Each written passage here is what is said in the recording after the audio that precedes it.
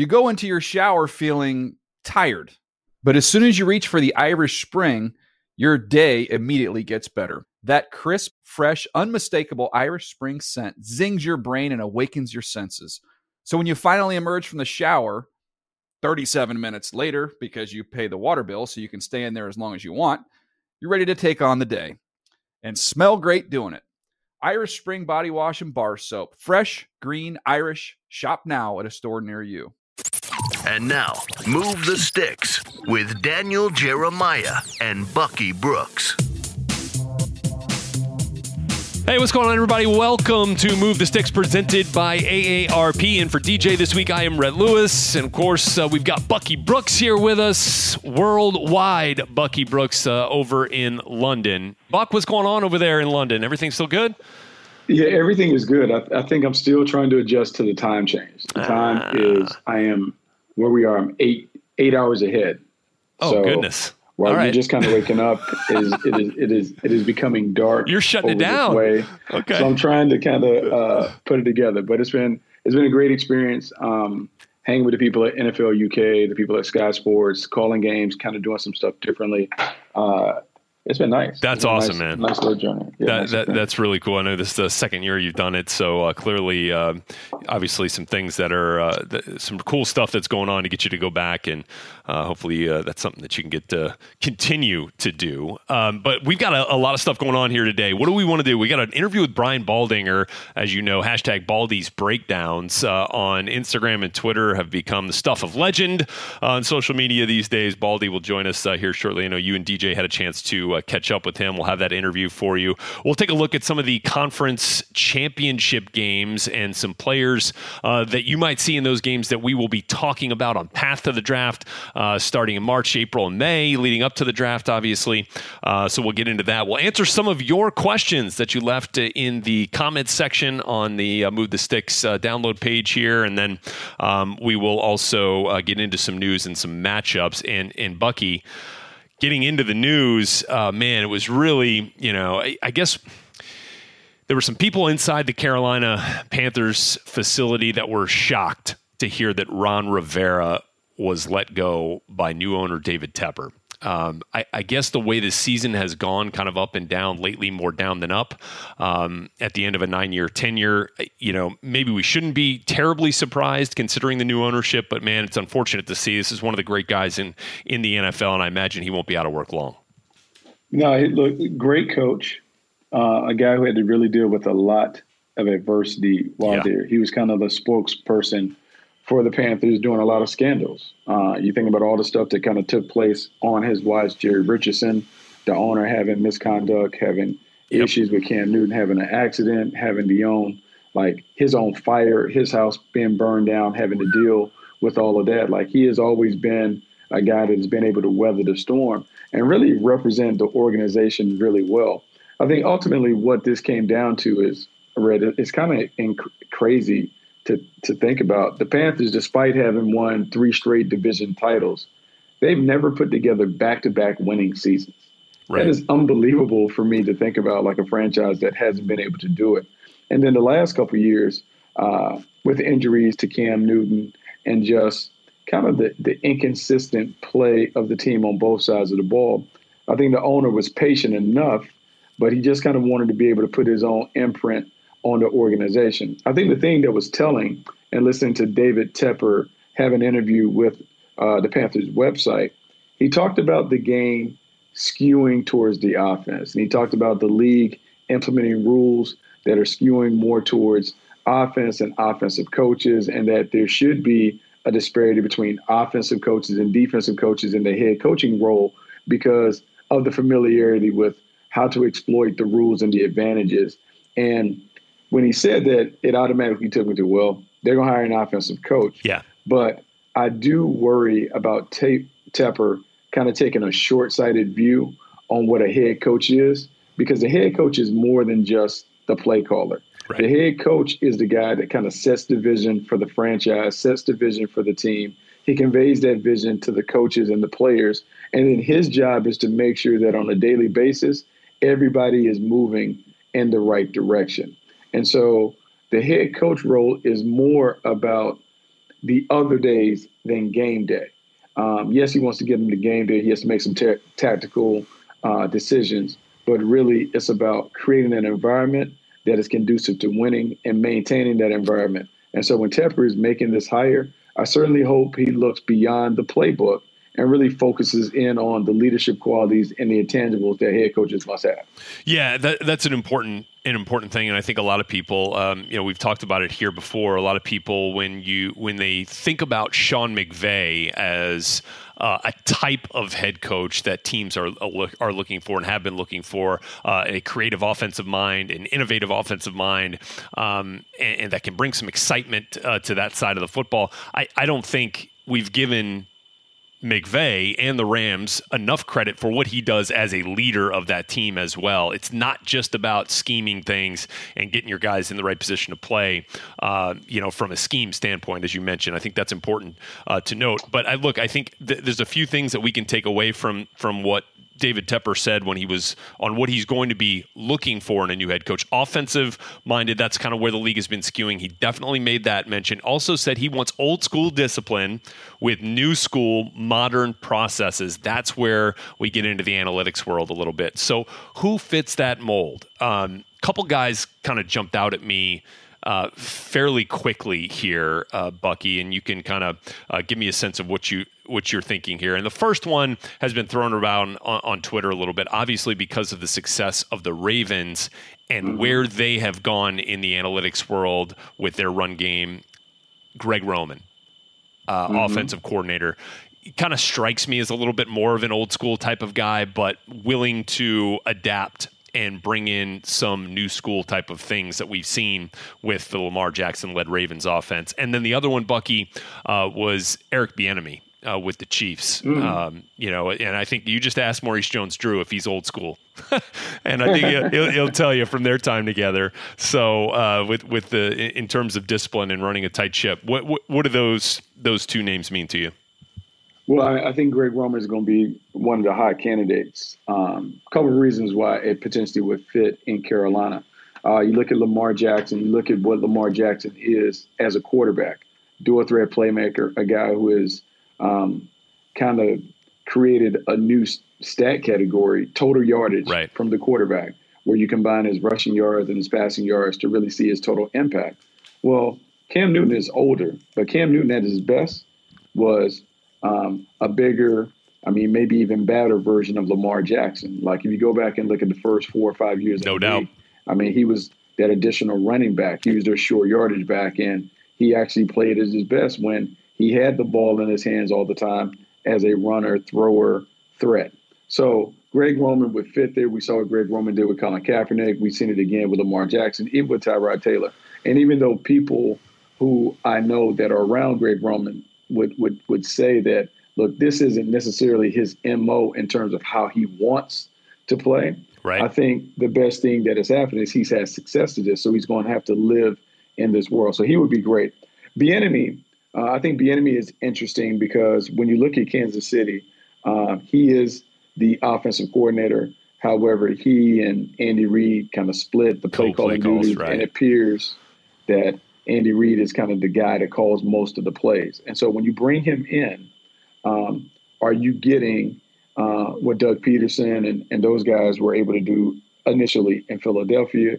Are you getting that play calling acumen, that feel for building your offense or whatever? I will say this, as a leader, he's an outstanding leader. He is a guy who doesn't mind challenging his players. He has a clear vision. He certainly has been successful, not only as a player in his own right, winning a national championship at Colorado, but having a successful career for a few different organizations as a special team standout, and now working his way up the ladder as a position coach and coordinator. He brings a lot to the table. I think with everybody, when you make these hires, who do they have coming with them? Yeah. Because the star-studded cast of coaches that they bring with them is really as important, if not more important, than the job that they're going to do in the individual role. And then the last one, then I'll say maybe a bit of a dark horse here. You and I know him well, and his name has not been mentioned in the head coaching circles as of late. He's only been back in the NFL for 2 years.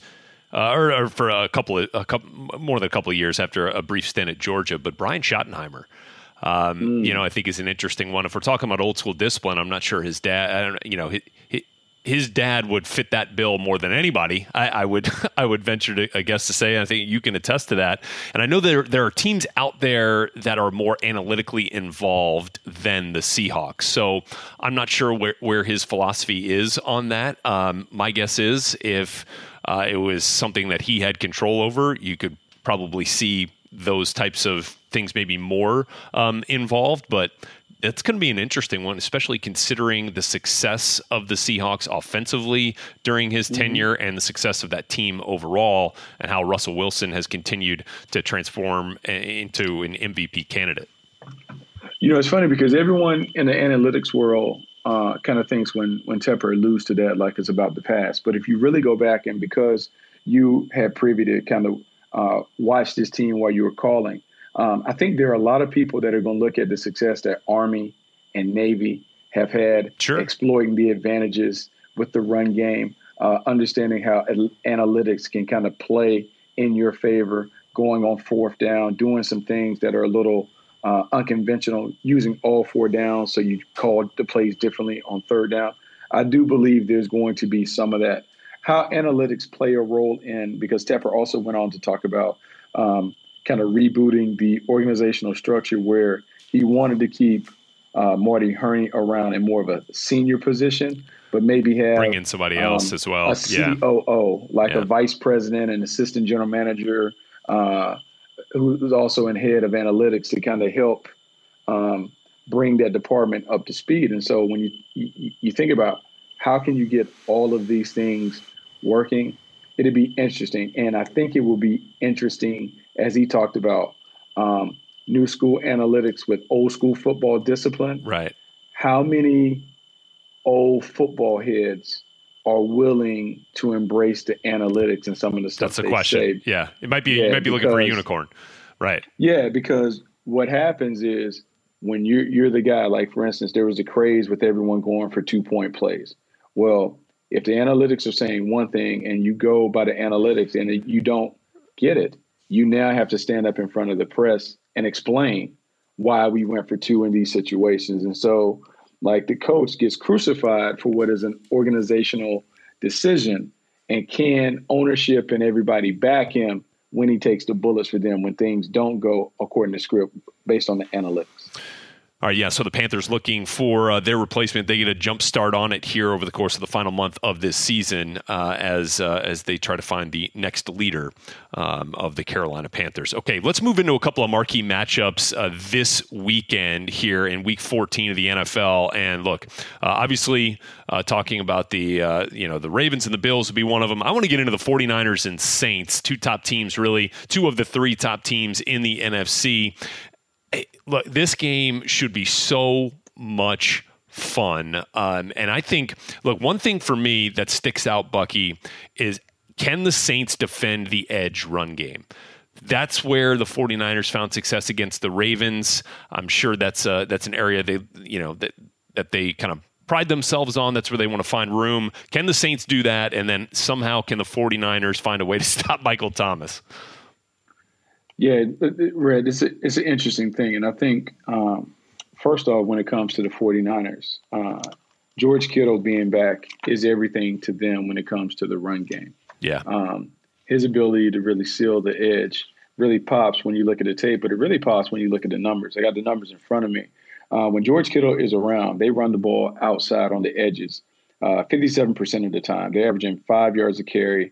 18% of their 10-plus runs have come when he's been on the field. When they're not, only on 52% of the time are they running outside, and they're only averaging 3.4 yards per carry. So you're talking about almost a 2-yard per carry difference when he's on the edge. And his ability to seal the edges really enables them to kind of do what they always want to do: stretch, bootleg game, running the yin and the yang. And then with him, he's such a terrific wide receiver that you got to worry about him over the middle of the field, not just because he can command it and make the catches between the hashes, but when he gets the ball in his hands, he is as dangerous as any playmaker that we've seen in the league. And the 49ers do a great job of setting him up and allowing him to kind of do what he does in the middle of the field.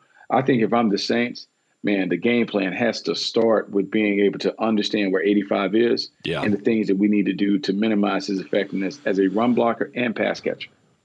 Yeah, no question on offense. I mean, we've seen that. Just that you go back and look at the highlights from Raheem Mostert's day, and a lot of those runs came courtesy of George Kittle creating some space. And then how do the Saints offensively go after and try to attack what's been one of the best, if not the best, defense with the 49ers? I think, look, this is a game where if we had to call it a show, it would be Dancing with Stars. Yes. They got to dance with their best players. So it has to be Michael Thomas and Alvin Kamara having big games with Drew Brees kind of being the facilitator. Michael Thomas has been a guy who hasn't been able to be – like no one has stopped him. No one has kind of cracked the code to slow him down. I think Sean Payton will do a great job of putting him inside in the slot. He'll be the number 3 receiver and some of their 3-by-1 sets, and he'll get a chance to work on maybe some of those linebackers and utilize his quickness against those guys, but also his physicality and toughness against the nickels and dime players that he may face in the slot. And then Alvin Kamara, I think what you want to do with Alvin Kamara is if they're going 3-by-1, you want to put him on the backside and let him run those option routes on that linebacker, because the thing that the Saints have that others don't is their 2 players on the inside, they are nearly impossible to double when Alvin Kamara and Michael Thomas are on the field at the same time. Right. So you got to pick your poison. And I think what you have to do if you're the 49ers, you got to make Drew Brees constantly have to figure out where the double team is coming from and hope that he is slightly off his mark on that day. Yeah, it's going to be a fun one to watch. Saints and 49ers down to the Superdome. Top of the NFC could shake up quite a bit after this week, especially when you consider you got the Seahawks, who are right up there as well, getting set to take on the Rams right here in L.A. on Sunday as well. And if you remember, the Rams just fell short against the Seahawks back in Week 5 in Seattle. Seattle had a 6-minute 51-second drive that they had to close out the game and take the lead. What was the final margin after Chris Carson had a 5-yard touchdown pass from Russell Wilson there. They won that game 30-29. Russell Wilson had 268 yards and 4 touchdowns. Carson went for over 100. Jared Goff threw for nearly 400.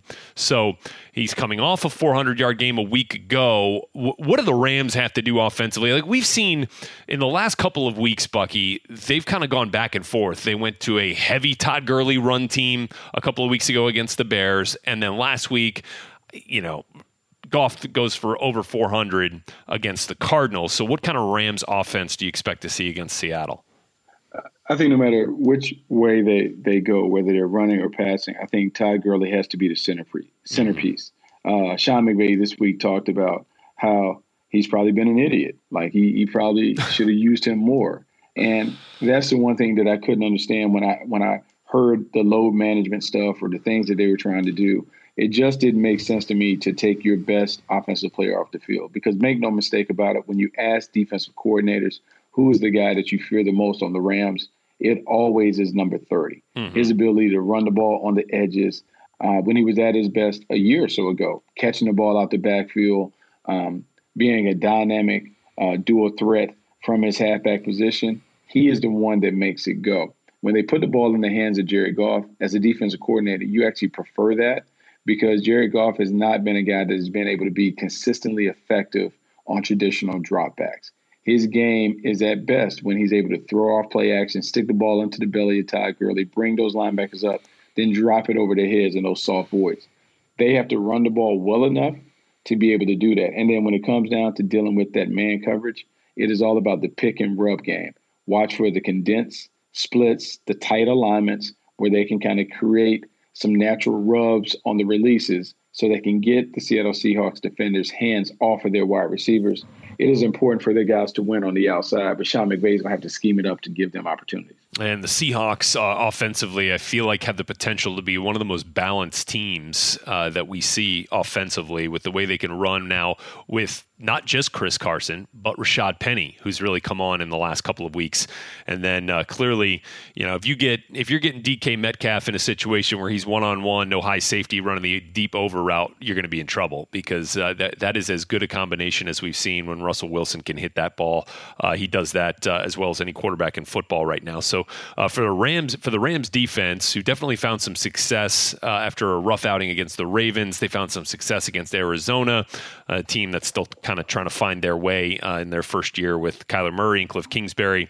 What's the biggest challenge for the Rams defense this week? The Rams defense, it has to start with stopping the run game. Yeah. The Seattle Seahawks, despite having a franchise quarterback in Russell Wilson, it is all about their run game. And of late, Rashad Penny and Chris Carson have done a great job of kind of sharing the load. Both guys alternating who gets the 100-yard game. Combined, the Seattle Seahawks have a punishing running attack that really kind of takes your soul on defense. And so for the Rams, they have to kind of be a little unconventional and get after that. I think you'll see Wade Phillips kind of blitz the run game, and he'll put the onus on his corners to hold up in coverage with and without help. So we will see how good they are in the back end. This defense has drastically improved with Jalen Ramsey, but how are they able to kind of match up and deal with the Seahawks while also slowing down their run game? Yeah, no question. All right, so looking forward to those two matchups, Niners and Saints, Seahawks and Rams. And for a closer look at some other of the pressing topics that require the clicker, the tape, and a little hashtag Baldy's breakdown, let's get to an interview that you and DJ did with our very own Brian Baldinger. All right, Buck, well, here he is, our good buddy Brian Baldinger joining the show. And Baldy, first of all, man, we talk all the time, but I'm just curious about this, because every Monday when you start your work on Baldy's Breakdowns, which everybody loves on social media, hashtag Baldy's Breakdowns, I'm just curious if there's one team or one scheme or one player that you are most look forward to every week, that's going to be part of your Monday routine. I've got to see what they're doing. Who is it? Yeah. No, I mean, there's a couple right now, DJ, that I really look forward to. I love watching the Saints defensive front play, and what they've done, especially when Drew Brees was out and they were kind of just controlling all those games up in Seattle and Dallas and some of the big games they won along that stretch. They were really fun to watch. It's always fun to watch, the 49ers run game, especially when George Kittle was playing, because he's just the best blocking tight end in football. It was fun watching Seattle get busy last night against the Vikings, DJ, just the way that they just pounded the Vikings. And, the play right now of, DJ Fluker and Apati, I mean, just massive human beings just rolling people out of there, and really two good backs. I mean, I kind of like the old school. I love watching everything that Greg Roman and Lamar is doing right now in all phases of the game. I mean, whether it's the playbook, whether it's, the option game or the power game or, unbalanced formations, all the stuff that Greg Roman's doing there, man, it's fun to watch right now. Baldy, it's funny that you brought up the Baltimore Ravens run game, because I know you spend a lot of time calling college games and digging deep into your repertoire and your history of the game. Man, the stuff that they're doing, Baldy, like that stuff is 70s and 80s football. It's just kind of sped up with Lamar Jackson at quarterback. It is. I mean, just, the power, the unbalance, the tight ends. It's been around a long time. I mean, I've known Greg Roman since he was a high school coach here in New Jersey over in Ocean City, and he used to run the same stuff at, Holy Spirit High School, 10 years ago, before he got on board with Harbaugh in San Francisco. And so it's nothing new. It's nothing new, but, I think that, the fact that they could play three tight ends in any phase of the game, because of the versatility right now of Mark Andrews and what he could do out of the slot, just like he did at Oklahoma, Buck, right? I mean, they just are a difficult team to match up with. And then the unknown is just what Lamar's going to do, because you can do what the Patriots did, or you could do what the 49ers did last Sunday, and you could have everything assignment perfect. And then there's the Lamar factor, where you can be in perfect position. He's going to make you miss, or he's going to just do something that's unconventional, and his eyes are going to take him someplace else. And you may have it defended, but you're going to give up a big gain. And so they have been pretty busy demoralizing teams this year. It's fun to watch, though, Baldy. When I was at App State, we ran quarterback follow. It looked a little different when I ran it there against Furman than when I saw Lamar running against the 49ers. Well, it's funny because Eric Armstead is right in the hole to make that play, and I'm thinking, I know. He was frozen. Paralyzed. Frozen. And so, the play you're talking about is where, at the academies, whether it's West Point or the United States Naval Academy right now, that quarterback fakes the dive, and then he comes right behind, and the dive becomes the lead blocker, like Ingram was. And I'm thinking, well, maybe Lamar's just watching the Naval Academy. Maybe he's going over there on Saturday afternoons and watching what they've been doing all year to every team in the country. And because that's all it became. And it's I'm sure at App State, DJ, I'm sure that you had your positive gains, but probably not as Baldy, 16 for 100, did. baby. 16 for 100 in one game against Furman, and then I couldn't walk for 3 weeks. So then I was like, screw that. I'm not doing You're that in an anymore. ice bath for the next week, huh?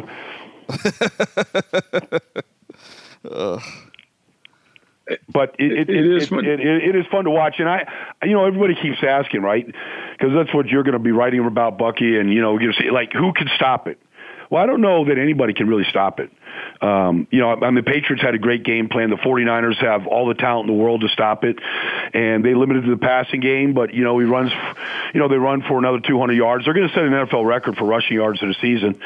And but I think that's the good teams in this league right now can flat out run it. And the teams that are getting away from it, like the Eagles, have gotten away from it. When you get away from it, your chances of winning and all the bad things that happen just creep in, and so you better figure out a way. Baldy, let me ask you this though. I want to jump in on this. I know Buck, you're up next, but Baldy, because I'm sorry to interrupt you, but when you say that, I would love to get your take on this because all the analytic people, right? This is what's confusing to me because there's that crowd and you know who they are. Yeah. Throw. And then but I'm trying to figure this out because the Baltimore Ravens, and I know everybody there, you know everybody there, they're one of the more analytically driven teams in the entire league, and they're running the living crud out of the football. So explain that to me. Well, until last week, Lamar hadn't fumbled the ball away at all. I mean, they'd taken care of the football really, really well. So they've limited the number of turnovers, sacks, negative type plays. They run on, they go for it on fourth down as much as any team in this league. So they're always within striking distance of moving the chains. So that's a good thing. Mm-hmm. They're not getting into those real negative situations right now. If you look at them just from a standpoint of third downs, I mean, they're 49%. They're right at the top of the league. And so I think all those things just play into it, just ball possession. And, and people, I know those analytic people will tell you, look, ball possession doesn't make any difference either. As long as you're, having the big chunk plays and all that kind of stuff. But if you look at the chunk plays, their chunk plays come out of the running game. Teams get tired of tackling those guys. Gus Edwards, Mark Ingram, what Justice Hill did the other day in his explosive run. The explosive plays can come out of the running game. They're proving that right now. And that's the counter to the analytics. And what they're saying is you need explosive plays in order to win, which is true. But if your explosive plays are coming out of the run game, what's the difference?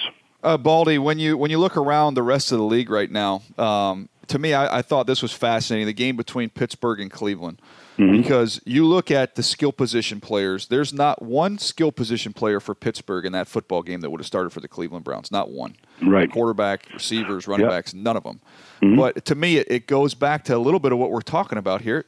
Winning football, foundational football, still starts up front. Pittsburgh's better than them up front on both sides of the ball, and I thought that's just one microcosm of kind of how teams get lost when they're building their football team when they don't start right there. Well, the odd thing is Nick Chubb leads the league in rushing, right? So, I mean, they've got the league's best runner, and what Kareem Hunt has added to that team, I mean, you just have to stay. And that was a close ball game all game, and James Washington makes a big play for Pittsburgh, but I mean, that was a game where you could have just stayed with the run game a lot longer than they did. The one thing that Pittsburgh is doing is they're playing shutdown pass defense right now. I mean, for the first time in a long time, and Mink has been a big part of it, but I mean, between what Hilton is doing and Hayden and Edmonds and that secondary right now, I mean, they took every single deep shot away from the Cleveland Browns, and they kept trying it to Landry, to Odell, to Higgins. I mean, they tried their deep shots. They didn't get anything all day long. And so they're just long strikes right now. And so, and then they allowed the rush to get home. and they just pounded on Baker. And, you know, I mean, they're just better up front. TJ and Dupree and the guys that they have right now, they didn't have to blitz to get pressure, but their coverage down the field was just airtight all game long. Hey, Baldy, I want to kind of expand on that Pittsburgh point because you've done some nice videos on them, and you talked about their shutdown pass defense.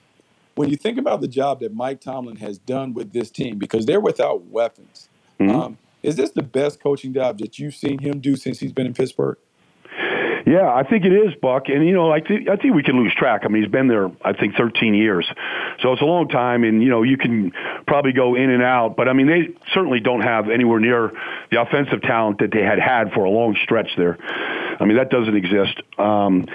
You know, you're pulling guys up from the practice squad to run the ball on Sundays and things like that. But, you know, I saw him, Buck, in the third week of the season in San Francisco, and it was Mason Rudolph's, you know, first start and all that kind of stuff. And the defense took the ball away 5 times that day, and they just about pulled off an upset in San Francisco. And, you know, they lead the league in takeaways right now. They're at the very top of the list in sacks. Defensively, they've been outstanding. They've fueled them into this postseason group of teams right now that could certainly qualify. But I just think, you know, making the decision to pull Mason Rudolph and put Devlin Hodges in there, I mean, there's a lot of moves that he has made that I think a lot of people would have probably questioned and say, you know, I mean, how can you do this? You cut this guy, now you're bringing him back and you're starting him this late in the season, and it was the right move. It's clearly the right move. And, you know, his joke is like, don't F it up. Like, we're going to be here. And he didn't. And so I just think that it's, overall, to keep that team believing, to make the trade where nobody thought it was a great trade, to trade for Minkah Fitzpatrick. I didn't hear anybody say, boy, that's a great deal by the Steelers. I didn't hear anybody saying that, especially when they were 0-3. But it was clearly the right trade, and it's the best defensive team that I've seen in a long time under Mike Tomlin right now. And he's been as big a reason why. Now, certainly the drafting of Devin Bush has been huge. But it's, you know, they do things against the Rams. They played 7 defensive backs in their nickel, and they took the linebackers off the field, and they played coverage and speed and all that. And so they've been innovative at the same time, in addition to just the overall, you know, just keeping your eye on the next week's opponent and, you know, not listening to the noise and all that other kind of stuff that coaches will tell you to do. Baldy, I'd love to get your thoughts real quick on the Eagles, a team that you're around all the time. When you look at this football team, I mean, a couple things stand out to me, none more so than the fact that, gosh, it just looks like a slow football team to me when I watch them. What are your takeaways on the disappointment so far in Philly? Well, they are slow. You know, they got old and they got slow. They're slow at receiver. I mean, they went, and I kind of understand what, you know, Howie and Andy did. I mean, they brought a lot of older guys in because they thought they were real close, and they thought the quarterback was in, you know, really good shape to really lead this team, and he clearly has not developed this year. His fundamentals are terrible, and he has not been good. But, you know, I mean, you kept Jason Peters, and, you know, you look at the safeties. Malcolm Jenkins led the team in tackles, didn't miss a snap last year, and, you know, Rodney McLeod. I mean, they look slow at safety. You know, and, you know, you kind of went in that direction at the defense line, whether it was bringing, you know, Vinny Curry back, and you just look at, you know, what they are in the defensive line. They're not fast. And so I agree with you. They do look like that. Alshon Jeffrey has never been a speed guy, but, you know, he certainly could win a share of jump balls and all that kind of stuff. But I agree. I mean, they don't look like they have a lot of speed. Jordan Howard has never been that guy.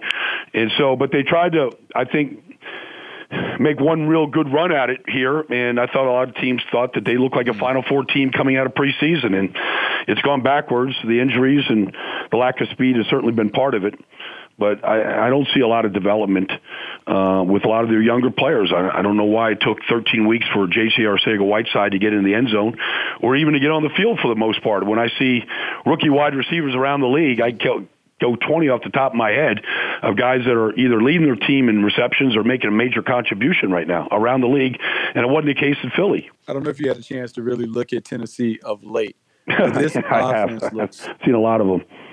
Man, it looks so much different with Ryan Tannehill at quarterback as opposed to Marcus Mariota. Now, I know Derrick Henry has certainly made contributions in the run game, but What have you seen from Ryan Tannehill? What has been the difference with him at the helm compared to Marcus Mariota? Well, DJ and myself, we were there the day that they turned the reins over to him in Tennessee when they played the Chargers. Yep. And, the first thing was he got the ball to the wide receivers. Now, I mean, if you look at whether it's A.J. Brown right now, I mean, he's getting the ball down the field. And so that's a big part of it. And I think that the way that he plays in relation to the offensive line, because they struggled there for a long time too. I mean, when Marcus was in there. But I just think the way that he plays with the offense, how he steps up, where he finds the opening, he doesn't panic. He keeps his eyes down the field. He also is an elite athlete with the ball in his hands. And that was always, the trait that we thought Marcus Mariota had. But he doesn't panic. He keeps his eyes down the field. He's getting the ball to the wide receivers. That's the biggest thing I see right now. And then you see a kid like Nate Davis, who was a real question mark for a long time at right guard, Buck. All of a sudden, he looks like a road grader in there, on a team that now has truly found their identity with Derrick Henry. I mean, they don't even put Deion Lewis in the game anymore. It's Derrick Henry's show. And it should be. And 3 weeks in a row now in this 3-game win streak, I mean, he's running it. And then I think that Tannehill has just played complimentary football, and he's not turned the ball over. He's not making bad mistakes or mistakes with the ball, especially under pressure right now. In a 17-17 game last week, I mean, he was cool, and I think they believe in him right now. That's the biggest thing. That whole organization really believes in him. One thing that's interesting watching them, Baldy, is Derrick Henry's production when they're getting outside. And I never thought about this from a scouting standpoint until I watched this, but when you have somebody with his length, you can't. I mean, his stiff arm is just ridiculous because he's freaking sticking his arm out 6 feet. Malik Hooker's trying to just grab onto his arm because he can't get anywhere near his torso. But I've never really thought about length with a running back. We never would talk about that. And it's not going to be a factor when you're running between the tackles. But, man, when they get him out on the perimeter, that's a weapon with how dang long he is. Well, I mean, but at the same time, he's a complete outlier. I mean, when I look at Derrick Henry, I look at him eye to eye. I mean, I know they list him at 6'3", but he looks taller than that. He looks like Brandon Jacobs out there. I mean, there's Eric Dickerson, there's Brandon Jacobs, there's Derrick Henry. There's just not that many guys that are built like that. And you're right. I mean, his length is unbelievable, and when he does get in, they're trying to get, you can see right now, even on the opening play of the game against the Colts, I mean, they're doing the fake pitches and the screens. They're just trying to get him on the perimeter right now where he could just take advantage of exactly what you're talking about against, defensive backs. And I don't care who it is in this league right now. Nobody looks good against Derrick Henry out there in the alleys or out there in space right now. And when he gets there, I mean, it's, good luck trying to get him down. I mean, I saw Darius Leonard just bounce off him last week, and he only led the league in tackles with 190 a year ago, and he bounced right off him. A lot of times they can't even get to him, though. I mean, they can't get to – when he gets to the outside, they can't get to his torso. It's the darndest thing you've ever seen. But I saw him, Baldy, when he was at Alabama in the Sugar Bowl, and it was like kind of the first time he got some reps. And I swear to you, I was up in the box, and I'm watching it, and I go, why are they putting the tight end at running back? And somebody's like, no, that's a young running back. I was like, that's a running back? And then he took off, and the rest is history. Yeah, no, I hear a lot of those stories, though, even going back to high school now, DJ, and what he was like in high school and what he was like, because he was almost that size in high school. So he was a grown man when he was 17 years old. Imagine, being a high school kid trying to tackle somebody that looked like that. Ugh. It is unbelievable to see somebody at that size kind of running the way that he is running. It's just one of those things that you don't see. Hey, final question for me, Baldy. The New England Patriots and Tom Brady. Is this it? Is he going to be able to dust himself off and kind of find a way to be Captain America all over again and get them to the Super Bowl and really make plays? Well, I mean, he's still throwing the ball fine to me. I mean, the bad communication between him and Philip Dorsett or N'Keal Harry on the interception last week. I mean, N'Keal Harry's he's got to fight for that ball. He can't let Bradley Roby just run right through him to get that ball. I mean, I'm not saying it's the greatest throw, but there's been a lot of receivers that have played in New England that will go get that ball. Edelman will go get that ball. There's been a lot of guys who went and got it. The bad timing, I saw 3 shots to Dorsett where he stuttered in the end zone and Brady's thinking that he's just going to run through the back of the letters and it's an incompletion on third down, the opening drive. I mean, that's got to get cleaned up. And if it does get cleaned up, and I don't know that it can, Bucky, but if it can get cleaned up, because we went through this last year with him. He was awful against Tennessee last year. I mean, there's games, you can see more of them now as he does get older. But I didn't think the offensive line was just god awful last week. They weren't great, but losing the center right now is really going to hurt them. They don't have a tight end that can block. I mean, that's a real noticeable factor. I think they do still have a chance to make a run because they will. The chances are they're going to get a home playoff game, and maybe 2 playoff games. And we know what they're like in January up there. So I'm not ruling them out right now, but they certainly don't look like the Ravens. They certainly don't look like, even the Houston Texans right now. I mean, those 2 teams look far superior to them right now. I want to take this thing full circle before we get out of here, Baldy, because I want to get your thoughts on this. Go back to the Baltimore Ravens with the way they're rolling. And when you watch that tape, you're referencing that play with Armstead where he gets upfield and it doesn't touch anybody, totally is frozen. But when you watch it, you'll see the unblocked man, and go back to kind of your option rules of who's got the quarterback, who's got the dive, right. Basically what you got to use here against this Ravens team. But I kind of looked at it as you had the unblocked end, or whoever they just choose not to block that they're going to read, and then you had the second-level defender who was unblocked. So it's still 2-on-2, but the second-level defender can't find the football, and so that's when Lamar's coming out the back door. All right, I keep waiting for this to happen, and it hasn't happened, where I call the first man to the party, the unblocked man, is just going to go hit Lamar Jackson and force the ball to be handed off, and then take your chances with Mark Ingram in the middle of the defense versus Lamar Jackson on the perimeter of the defense. But it hasn't happened, and I'm wondering if this is something that teams, if they see it a couple times, that they're going to make this adjustment. But, man, I'm taking the ball out of Lamar Jackson's hands every single time if I'm the unblocked defender, and they don't do it. I agree with you, and I go back, DJ, to RG3's rookie season. I think it was his rookie season. I remember he played the Cincinnati Bengals, and that's exactly what the Bengals did. I mean, they broke him in half. And, they took a couple of, penalties on shots, but they were not going to let him beat him. And he was, and then eventually Haloti Ngata just broke him, in a game against the Ravens late in the year that year. But I'm waiting for the same thing. I'm thinking, all right, Nick Bosa could go tackle Mark Ingram or Gus Edwards, but I think he'll have a bigger impact if he just goes and just takes the shot right at Lamar Jackson and living with the dive. And that's what's up. I mean, I'm kind of waiting. Maybe Buffalo will do that this week, with their ends right now, and we'll see if that kind of shakes them up. But that's usually the way to stop the read option if the quarterback's hurting you, is to go hit the quarterback and just treat him like a running back. And I think that's what I'm waiting to see, just like you. That's what the last thought from me. That was what was funny, because people on social media are saying Nick Bosa only had 1 tackle. I said, no, he had 9 tackles, just 8 of the times the guy didn't have the football. Right.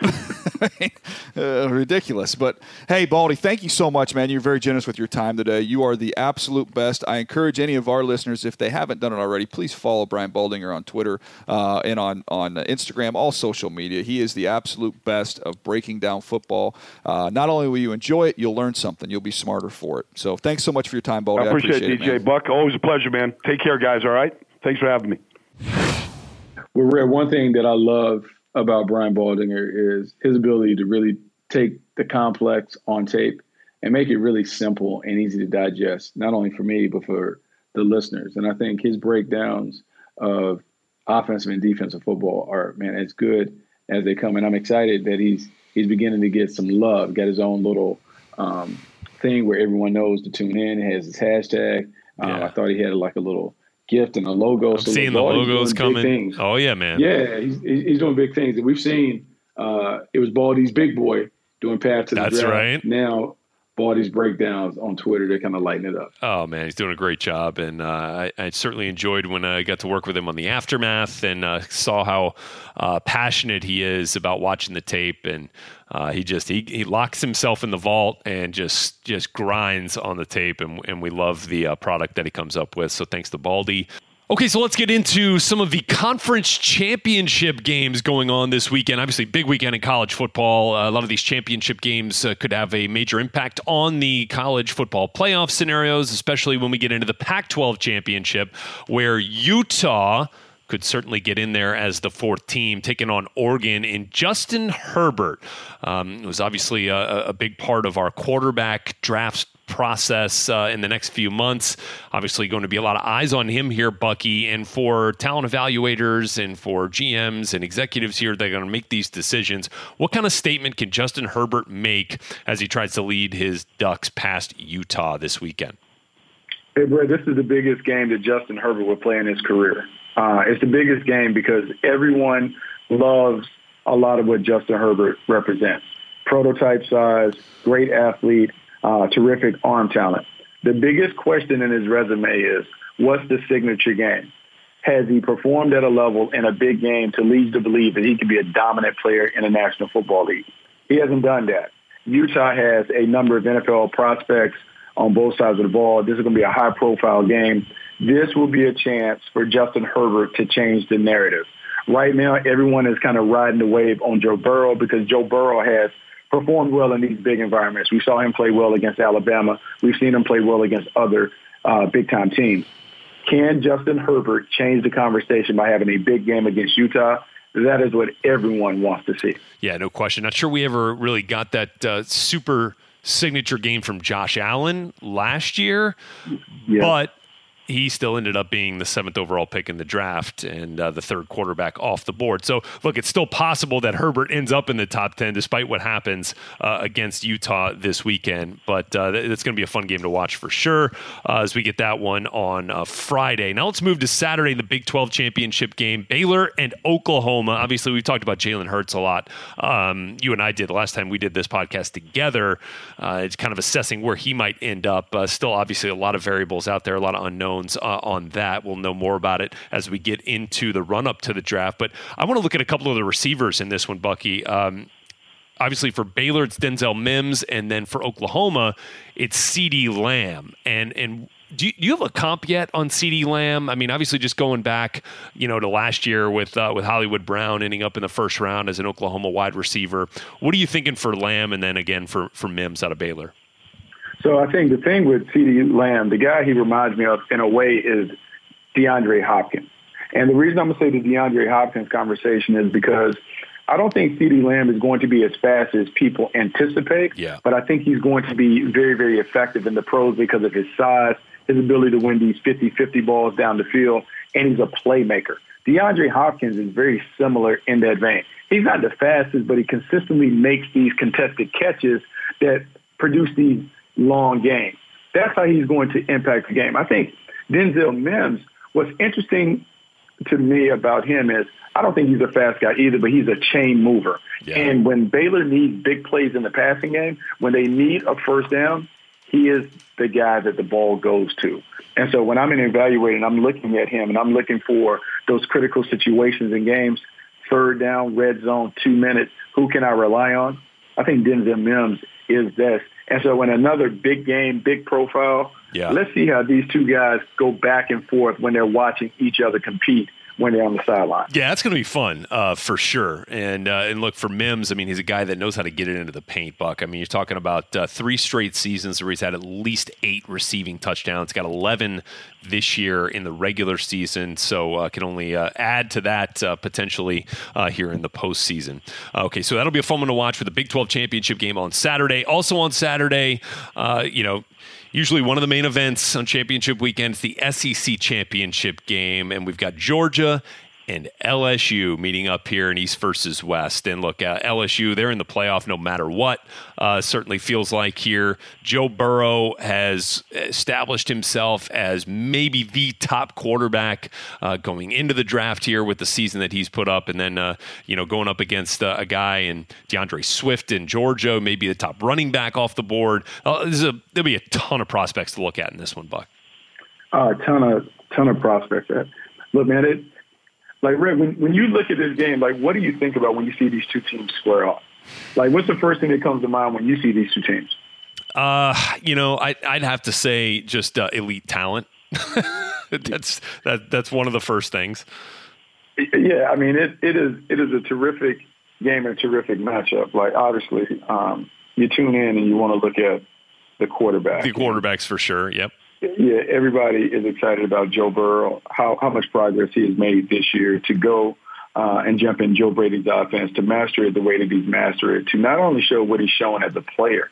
I think it's the leadership ability. In 2 years, he has kind of flipped that locker room where those guys really, really admire and respect the way that he plays. And I think after watching Lamar Jackson and Josh Allen have their success, I think that might need to be a bigger part of the quarterback evaluation than anything. How do your guys respond to the way that you perform? What kind of leader are you? How do you handle the adversity? And can you earn the respect of your teammates by the way that you handle those moments? I think that's the best thing that Joe Burrow offers. Look, all-state basketball player, Mr. Ohio, he's talented for days. Let's just see how he does it against a Georgia team that is loaded.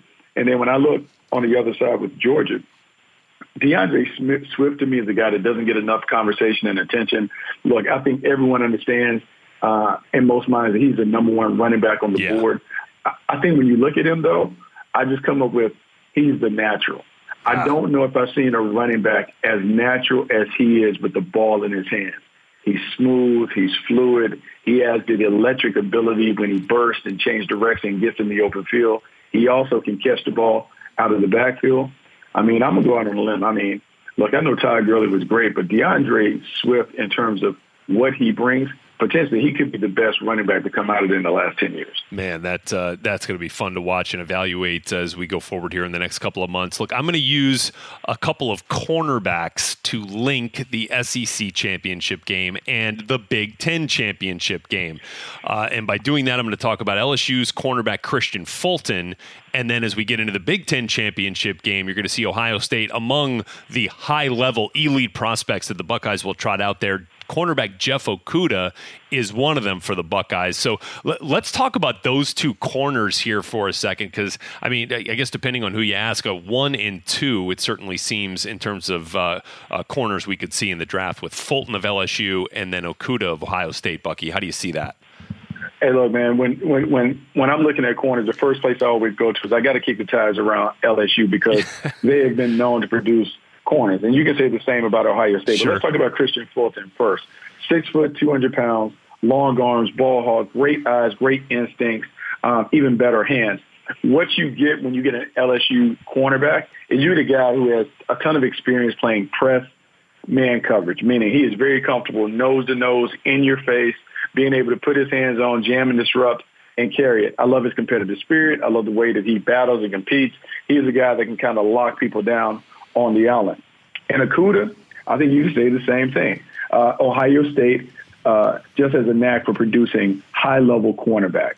They do a great job of having a variety of tools in the toolbox. They find a way to consistently get it done. And it's one of those things that you're always looking for at the position, meaning tough, fast, physical, great instincts, great ball skills. I think this ultimately, when we make this debate and to make the decision about both of these corners, it kind of comes down to style.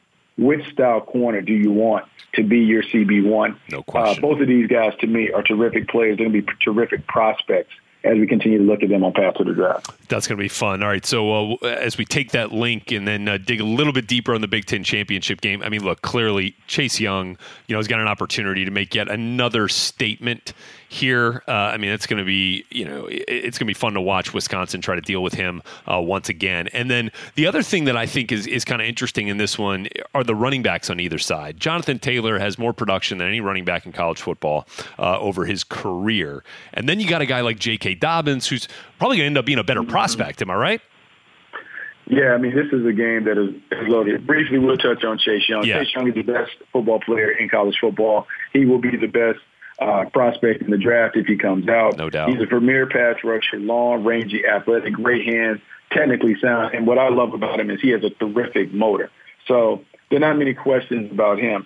With the two running backs, J.K. Dobbins and Jonathan Taylor, J.K. Dobbins to me is your prototypical running back. Yeah. He's kind of rugged, runs hard, and of late what we've seen, down the stretch, Ohio State has leaned on him a little more, and he's responded in outstanding fashion. Yeah. We've seen him have a heavy workload, produce big numbers, physical, finishes runs, kind of plays it the right way. Jonathan Taylor, the production is through the roof. It's off the charts. Yeah. You just don't see a guy have, I think he has, 11 or 12 200-yard games in his career. And the thing that you have to balance when you evaluate Wisconsin running backs, how much of it is him, how much of it is the offensive line and the scheme. I think he's talented, but his talent is a little different because it's a little muted. He's not explosive. He doesn't have the kind of pop that you see at the running back position. But when you look at the end of the game, the numbers are there. And so it's going to be critical for evaluators to kind of understand fit and scheme. What is the best fit for him to play in? Because I think he has to play in the right scheme for him to pop as a pro. Yeah, and for Taylor, I mean, look, you're looking at a guy who has an opportunity to go for over 1,900 yards if we're counting the Big Ten championship game and then their bowl game for the third consecutive year. 49 total rushing touchdowns for his career as it stands now. The one thing that I thought was interesting this year, especially earlier in the season, we saw them use him more as a receiver. 22 receptions this year, ended up with 5 receiving touchdowns. So he's got 25 total touchdowns this year. And here's just one note that our producer Nabil obviously is very in tune with here as a avid Wisconsin Badger fan. If Wisconsin wins the Big Ten championship game, which is a huge if, they will have 2 losses and then 4 top 20 wins to their record, whereas Clemson, with a loss in the ACC championship game, which, again, is a huge if, going up against Virginia, which we'll get into here in just a second, they'd have 1 loss on the season but 0 top 25 wins.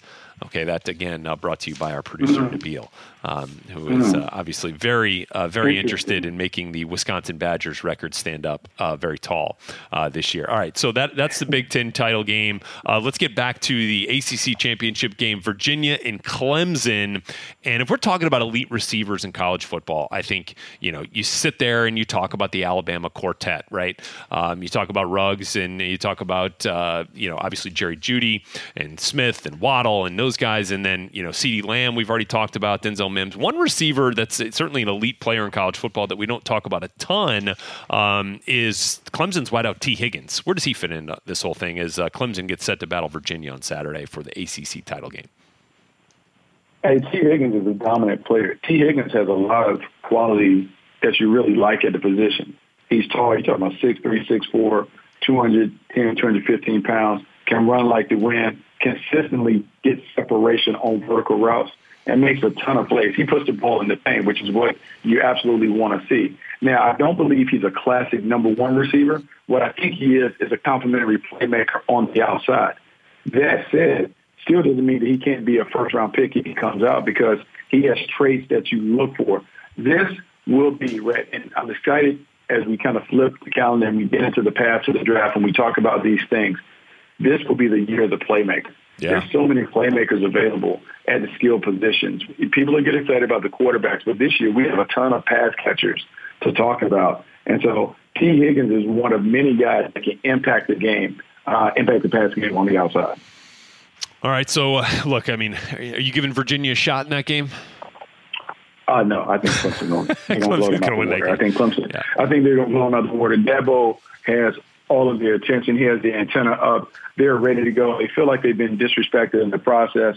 I don't really know what he wants because they don't have a signature win, but I get it. You're defending national champions. You're sitting there at 3. You would like to think that, look, based on our resumes in previous years, we would come in kind of viewed as the number 1, but they haven't. We'll see. They get a chance to show everybody this weekend with a big win over Virginia and set it up for the playoff. And I guess because DJ's name is on the marquee, we have to talk about the Sun Belt Championship game with his App State Mountaineers. Yeah, they actually, it sure is. They're going to play the guys down from my home state in Louisiana. But yeah, look, DJ, I'm sure wants to talk about Darrington Evans and Akeem Davis-Gaither and that whole crew. I mean, look, App State, we can make all the jokes we want to make, but they have been a really good football team in Eli Drinkwitz's first year here, and Zach Thomas, a good quarterback. So I mean, they've got a lot to look forward to for sure. They do have a lot to look forward to. They're ranked 21. They're 11-1, 7-1 in the conference. Only lost to Georgia Southern, which was a surprise. I actually watched that game. I think it was a Thursday night game. Yeah. Drinkowitz, this is interesting because he's beginning to get a lot of love on the coaching trail. Yeah. There are a lot of people that are kind of poking around and throwing his name out for Ole Miss and Arkansas and some of those jobs. Like, I would hate for him to be a one-and-done guy for the App State Mountaineers. But, look, that's what happens when you have success. 11-1, this is one of the best teams that we've seen from App State. They beat my Tar Heels. They won on the road. They beat South Carolina. They're set up now to win a title game, and we're looking at an App State team that could win 12 games. Man, that's kind of remarkable. Yeah, no question. And look, App State has become a really good job. I mean, Scott Satterfield did a really good job, and now he just wins Coach of the Year in the conference in his first season at Louisville, taking over the mess left by Bobby Petrino. So, look, there's been put some good coaches through App State, no question about it. I'm definitely going with them in the Sun Belt Championship. I'll give you a quick bonus in the Conference USA Championship game because we saw a lot of Conference USA here on NFL Network this season with the 10 regular season games that we had, and we saw the eventual East Division champion Florida Atlantic led by Lane Kiffin. But for how much longer, Bucky? Certainly his name has been a popular one as the coaching circuit has started following the regular season's conclusion in college football. But we're going to see FAU take on UAB from Boca Raton for the Conference USA Championship game. Look, I think one of the prospects that we're going to see again on NFL Network is Harrison Bryant, the tight end from FAU. Has been one of the best tight ends in college football this year. He's a Mackey Award finalist. Going to be fun to watch him, Bucky. I know you did a little. You kind of gave us a little scout's eye on him. Yeah, a little breakdown. Like Lane Kiffin has done a really good job down at FAU. He has kind of brought that program to prominence. Last couple of years, we saw Singletary go to the Buffalo Bills from that program, and now we have an opportunity to see their tight end. Look, I think the interesting thing with Lane Kiffin is where does he fit in this coaching carousel? Will teams be willing to kind of take on everything that comes along with Lane Kiffin?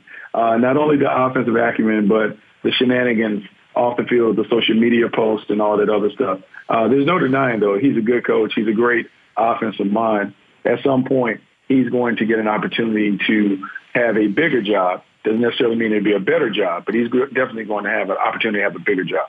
Yeah, I think you're right about that. Okay, and then on the other side, UAB, they've got a talented trio of wide receivers with Kendall Parham, Austin Watkins. They've also got a defensive lineman, one of the best defenses in college football, by the way, the UAB Blazers. Garrett Marino is the name to watch for UAB. He is an interior disruptor. He's a guy that in the mold of those kind of like Geno Atkins, Aaron Donald types in the NFL. I'm not saying he's on that level. I'm just saying he's a guy that can get after the passer from the interior and has done that for UAB this year. He's a fun one to watch as well. Yeah, like, look, UAB, tremendous amount of respect for them and what they've been able to do. I mean, you talk about coming from the abyss to bouncing back and being one of the top teams in college football, playing for a championship.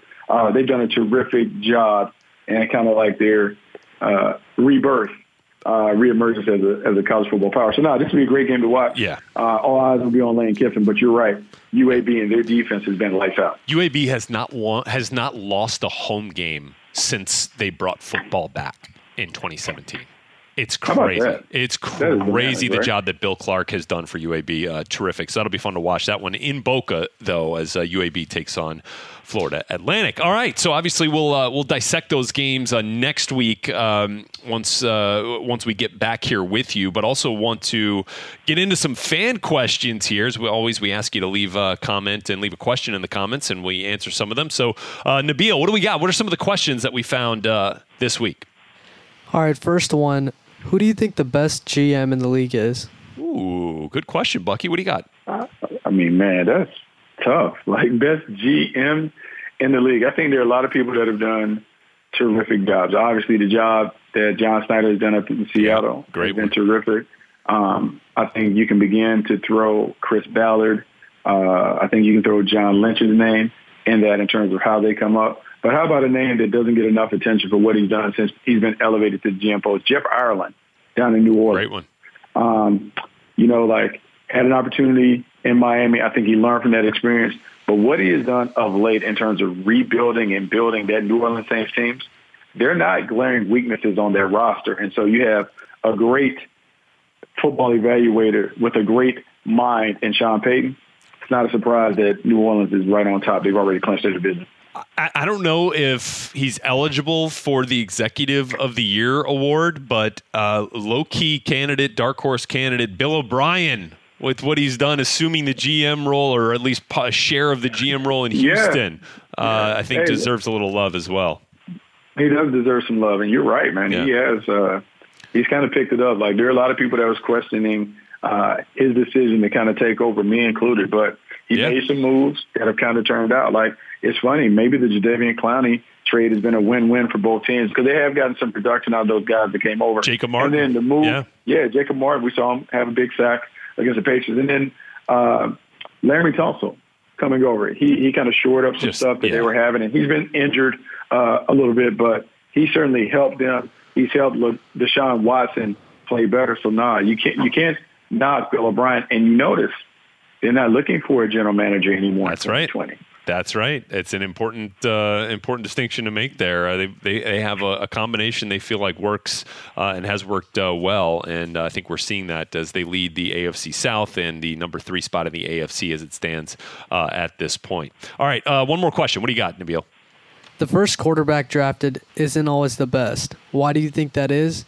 Is it scouting or fit or too much pressure from being drafted high? Well, I mean, Red, the easiest answer is you go to the worst team. Yeah. So what happens is when you draft the number 1, you go to the team that was viewed as the worst team in most instances. And so you don't have a lot of weapons around you. Sometimes you may be playing with a new coaching staff that's also trying to fix and rebuild and repair their culture. So you have a lot of things working against them. I think the guys that we saw have success, Lamar Jackson, we'll bring him up because he went lower, but the Baltimore Ravens were an established team. They were a playoff team, a team that was always on the cusp. So it wasn't like they had to orchestrate this radical overhaul to get it ready for him. And I think that is why. I think Buffalo, even though they had a down year before they got Josh Allen, they had playoff success 2 years prior. So the infrastructure was in place. So a lot of it is,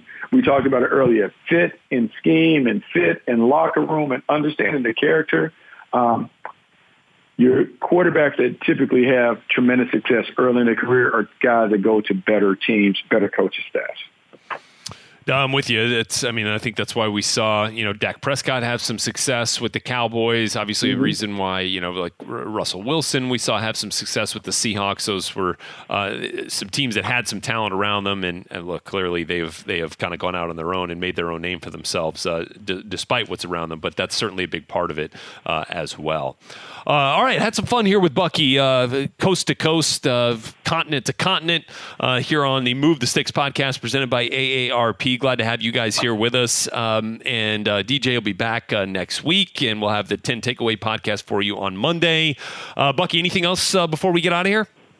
No, man, enjoy a great football weekend. Yeah. There are matchups for days. Saturday and Sunday should be a lot of fun. No question about it. Looking forward to it here. Again, you can download the Move the Sticks podcast at Apple Podcasts or on your favorite podcast app. Leave us a rating, a comment, and again, we'll answer some of those questions that you leave in the comments next week. You can also check out all of our videos at NFL.com/MTS video or at our new channel on YouTube. youtube.com/NFL podcast. And another reminder for you that the 10 Takeaway podcast is now available as a video show for you as well to enjoy. So look forward to being back here with you on Monday. Thanks for listening to Move the Sticks, presented by AARP.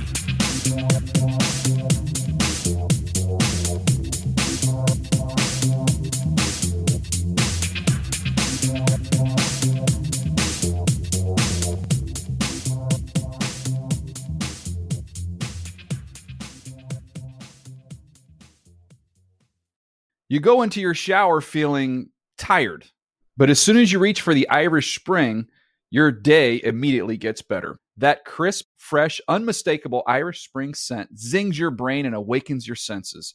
So when you finally emerge from the shower 37 minutes later, because you pay the water bill so you can stay in there as long as you want, you're ready to take on the day and smell great doing it. Irish Spring Body Wash and Bar Soap. Fresh, green, Irish. Shop now at a store near you.